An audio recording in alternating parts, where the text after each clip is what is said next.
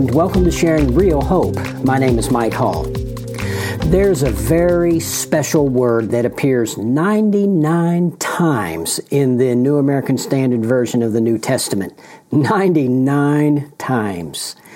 That is according to the website Bible.org. The word is gospel. What a beautiful word. The word in the original language that the New Testament was written, that would be Koine Greek, is the word euangelion. Euangelion. It literally means good news. Good news. That's, again, according to Vine's Expository Dictionary of Greek Words. Good news. The first use of the word gospel is found in Matthew chapter 4, verse 23.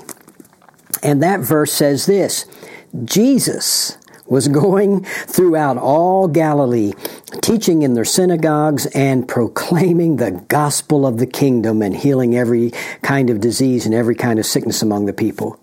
Jesus, all throughout Galilee, in his earthly ministry, was proclaiming the gospel of the kingdom. And that word is used a few more times throughout the Gospels, and it's found some in Acts, and it's found once in the book of the Revelation, but most of its uses are in Paul's writings throughout Paul's epistles. And so, it is a very important word. It is a word that means good news. So what is it? What is the gospel? Well, I want to just share from the Word of God today, as best as I can, what the gospel is. This is a very important word, as I'm sure you may know. And if you don't know that, I want you to know it by the end of this podcast. So what is the gospel again? Well, generally, let's start with that. Generally speaking, Romans chapter 1, verse 16 says this. Paul writing, he says, "For I am not ashamed of the gospel, for it is the power of God for salvation to everyone who believes, to the Jew first and also to the Greek." In other words, anybody. In that day, a lot of people looked at the world through two lenses. There were the Jews, and then there was everybody else, the Greeks. And so that's basically saying this gospel is to everyone across ethnic lines. And so what is it, though? It is the power of God that brings salvation. Generally speaking, the gospel is the power of God that brings salvation. I don't want you to miss that term, the power of God. The gospel, in and of itself, is powerful, the very power of God. How powerful is that? Think about that. The power of God that brings salvation. It is the good news of the kingdom of heaven, or kingdom of God. Again, Matthew 4:23, remember? Jesus is proclaiming the gospel of the kingdom, the good news of the kingdom. What is the kingdom of heaven? What is the kingdom of God? And those phrases are used in the Gospels. The kingdom is the sovereignty. It's the rule of God, and specifically the rule of God, first of all, in the hearts, in the lives of individuals. Salvation brings us into the kingdom of God, under the rule of God, directly in our lives. And then, of course, the kingdom of heaven has future reference too, but we're not going there today. So the gospel is the good news of a relationship with God, the rule of God in our lives. The gospel is the death, burial, and resurrection of Jesus. Hear what the Word of God says in 1 Corinthians chapter 15, verses 1 to 4. Paul said, "Now I make known to you, brethren, the gospel, which I preached to you, which also you received, in which also you stand, by which also you are saved, if you hold fast the word which I preached to you, unless you believed in vain. For I delivered to you as of first importance what I also received, that," here it is, "Christ died for our sins according to the Scriptures, and that He was buried, and that He was raised on the third day according to the Scriptures." There it is. The gospel that Paul delivered to those folks was the good news of the death, burial, and resurrection of Jesus Christ. And so the gospel, generally speaking, is that. It is also generally speaking, a call to repentance. Matthew chapter 4 again. Back in Matthew chapter 4, we read verse 23 where Jesus was proclaiming the gospel of the kingdom. But verse 17 says, "From that time Jesus began to preach and to say, 'Repent, for the kingdom of heaven is at hand.'" God's rule in your life is nearby. It is at hand. Repent. And so repentance is just simply turning from your own way to God's way. It's as simple as that. It's doing a 180 degree. We're going down our own way. There's a way that seems right to man, but the end is death. Proverbs chapter 14, verse 12. And so we have to understand that the gospel is a call. It's a call to repentance in a general sense. Acts chapter 2, verse 38, after Peter preached that sermon on the day of Pentecost. They said, they asked, "What do we do?" And Peter in verse 38 said, "Repent and be baptized." Repent. In chapter 3, verse 19, again, they're told to repent. In chapter 20, verse 21, repent and believe on Jesus' name. And so the gospel, we cannot leave that out. It involves turning from our own way and turning to God's way, repentance. But let me go into a little bit more detail. Let's specifically look at what the gospel is, the good news is, and what it and put it in the proper context. First of all, and we go to Romans for that. I've already quoted Romans chapter 1, verse 16, where Paul said he's not ashamed of the gospel. It's the power of God to salvation. And then he goes through the entire book of Romans, essentially, and talks about and goes into detail about the gospel of Jesus Christ. First of all, it is a recognition of sin and its consequences. Got to start there. Why do we even need the gospel? This is not just some kind of a little, I'm going to believe that Jesus exists, that I believe in Jesus. So, people talk about that. They believe in Jesus. Well, so do the devils. So do the demons. The scriptures say the demons believe and tremble. They know who he is, but they're not saved. It begins with a recognition of our own sinfulness and its consequences. Romans chapter 3, verse 23 summarizes it when it says, "For all, A-L-L, all have sinned and come short of the glory of God." Sin is missing the mark that God sets. It's missing God's standard.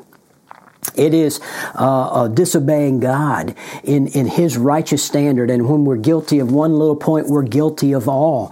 We're told. One point of the law, we're guilty of all of the law in Paul's writings. But if you back up in chapter 3 to verses 10 through 12, wow, it really gets specific. It says this, "As it is written, there is none righteous, not even one. There is none who understands. There is none who seeks for God.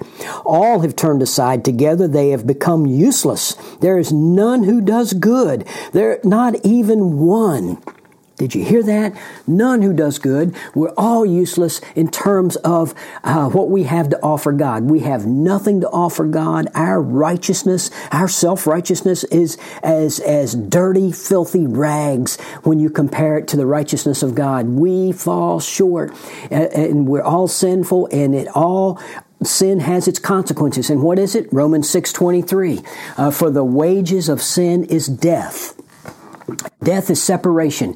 First of all, it is separation from a relationship with God. We're all separated by sin. We're enemies of God. We are separated from God by sin now, but then there is not only that spiritual death, but there is that physical death, of course. Separation of the body from the soul. Sin brought on physical death.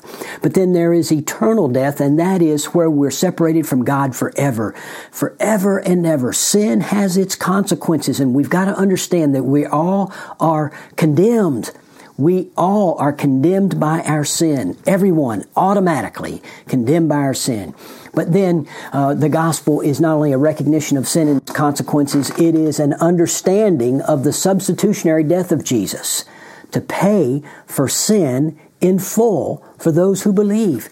Romans chapter 5, verses 6 through 8. Romans chapter 5, verses 6 through 8 says this, For while we were still helpless, at the right time Christ died for the ungodly. For one will hardly die for a righteous man, though perhaps for the good man some would even dare to die. But God demonstrates His own love toward us. Oh, thank you, Lord. God demonstrates His own love toward us in that while we were yet sinners, Christ died for us. What does that mean?